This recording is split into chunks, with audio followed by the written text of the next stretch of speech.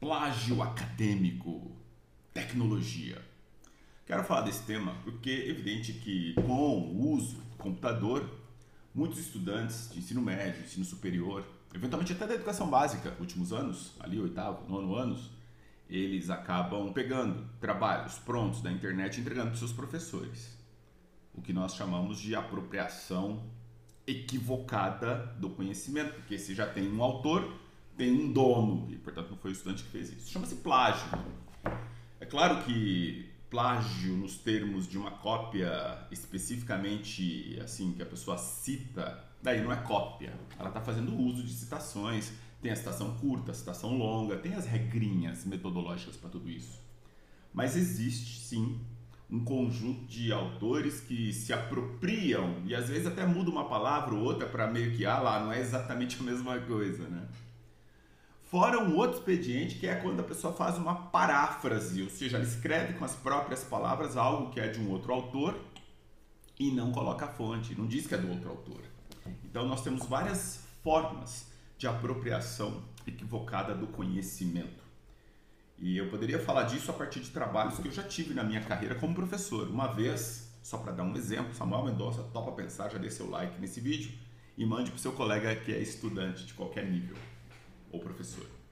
Eu me lembro de uma menina muito ousada no curso de Direito, aqui em Campinas, onde eu leciono há mais de 20 anos.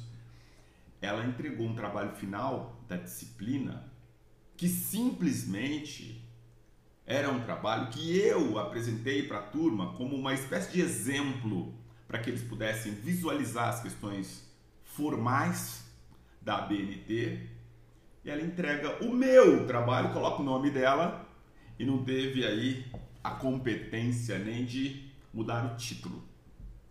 Obviamente ela imaginou, e aí eu sei que imaginou porque eu apurei, né? Conversei com a aluna. Ela imaginou que eu não iria fazer a leitura, afinal de contas eram muitos estudantes, 72 alunos numa turma, eu tinha lá 3 turmas de manhã, 3 à noite, então você soma aí, multiplica, você vai saber quantos estudantes. Mas eu avalio do ponto de vista de dar um feedback lendo cada um desses textos. Era da natureza da disciplina, metodologia da pesquisa jurídica. Resultado é que quando eu vi aquilo eu comecei a ler e falei, mas peraí, tô achando estranho isso aqui. Parece meu, né? Mas enfim, tava com uma roupagem diferente, o nome dela e tal. E eu, no primeiro parágrafo, já percebi, né? Que essa leitura tá fluindo. E daí que eu chamei, obviamente, a garota para conversar. E ela disse, não, professor, não fiz isso intencionalmente. Eu falei, como assim? Então, tem alguém agindo dentro de você por você. Você me entregou esse trabalho. Se você me entregou esse trabalho, você fez. Então, foi uma outra pessoa que fez por ela, aí, enfim, se aperta um pouco aqui e ali, ela confessou, não, é porque eu não poderia mostrar para o meu pai uma reprovação, etc e tal, mora em outra cidade. Eu falei, era só não fazer, a coisa errada é que você não teria algo a mostrar para o seu pai. Mas ele não pode saber, esse é o problema, não é meu, né? Aí o seu problema você resolve, eu resolvo o meu e a vida segue. Resultado, ela não tinha a possibilidade de fazer um outro trabalho, porque eu considero esse tipo de deslize um deslize muito grave, e a pessoa cometeu isso daí com as minhas disciplinas, eu falo, tá reprovado, volta o ano que vem, vai refletir sobre a vida, que é um tipo de corrupção, né? E daí que ela veio, depois de umas 2 semanas, estava bem, foi a primeira versão, então tinha tempo na disciplina, ela apresentou um tema de plágio, ela fez um estudo, um levantamento em bases sobre o que é o plágio, tal, como estava configurado. Isso faz bastante tempo, né? Então, para dar um exemplo de ousadia dessa garota. Mas, ousado mesmo foi René Descartes. Exatamente. Aquele filósofo lá que nasceu em 1596 e morreu em 1650 e que em 36 publicou o Discurso do Método, as meditações, regras para a direção do espírito e tal. Um autor extremamente importante.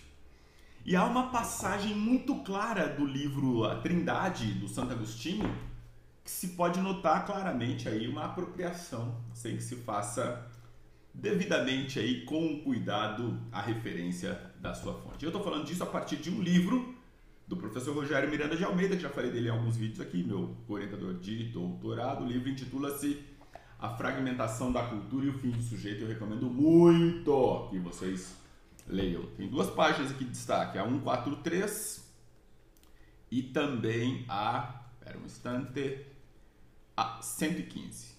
Eu vou fazer um destaque da 115 e depois da 143. Na 115, quero até ler aqui para você ficar, acompanha comigo aqui o que acontece. Primeiro que ele está contextualizando a questão da doutrina da criação e tal, que isso tem uma referência lá nos antigos e tal, apropriação em relação à questão de Deus. Trata-se, e aí ele vai diretamente falar que Descartes se apropria de forma indevida no caso do pensamento do Agostinho. Veja só, no limiar da Idade Moderna, Descartes se apropriará da mesma ideia para reforçar as suas provas da existência de Deus e assim construir a sua Mathesis Universalis, não é? Enfim, nesse sentido trata-se verdadeiramente de uma apropriação, pois o que temos aqui não é nada mais do que um daqueles inúmeros plágios que o filósofo francês, considerado universalmente o iniciador da modernidade, o pensador por excelência da subjetividade, efetuou diretamente, deslavadamente, das intuições e descobertas do autor das Confissões, que é, no caso, o africano Santo Agostinho. Descartes foi tanto mais solerte, desonesto e ousado, quanto propositadamente omitiu as fontes de que lhe serviria para elaborar, como se fossem suas, as teorias agostinianas da vontade, da liberdade, da imaginação, do conhecimento e de suas relações com o ceticismo. Mas, além de tê-las omitido, ele jamais se dispôs a reconhecer o débito intelectual que contraíra com o teólogo africano. Pelo contrário, tão extremado se revelou o cinismo do filósofo que, numa carta de 2 de maio de 1644, endereçada ao padre Meslan, o máximo que ele chegou a admitir, depois que, consoante suas próprias palavras, alguns amigos já lhe haviam assinalado as mesmas passagens, foi e aí citando Descartes nesta carta, enorme satisfação em ver os seus pensamentos, citando ainda, concordarem com aqueles de um tão grande santo e tão excelente personalidade.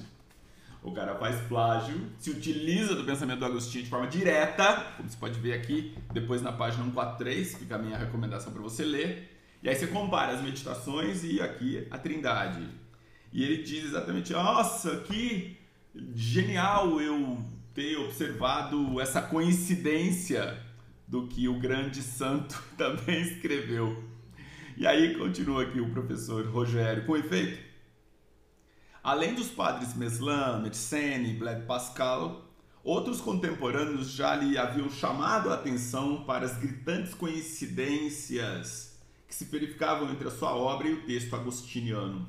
De sorte que foram essas patentes semelhanças, juntamente com a recalcitrância de que até o fim deu prova o filósofo, que levaram alguns dos seus adversários logo após a sua morte a coimarem a sua obra de plágio inconfessado. E daí ele está citando vários filósofos, autores franceses que depois da morte de Descartes, esse foi o apelido dele, né, que cometeu um plágio inconfessado. Dentre estes, o Gilson, por exemplo.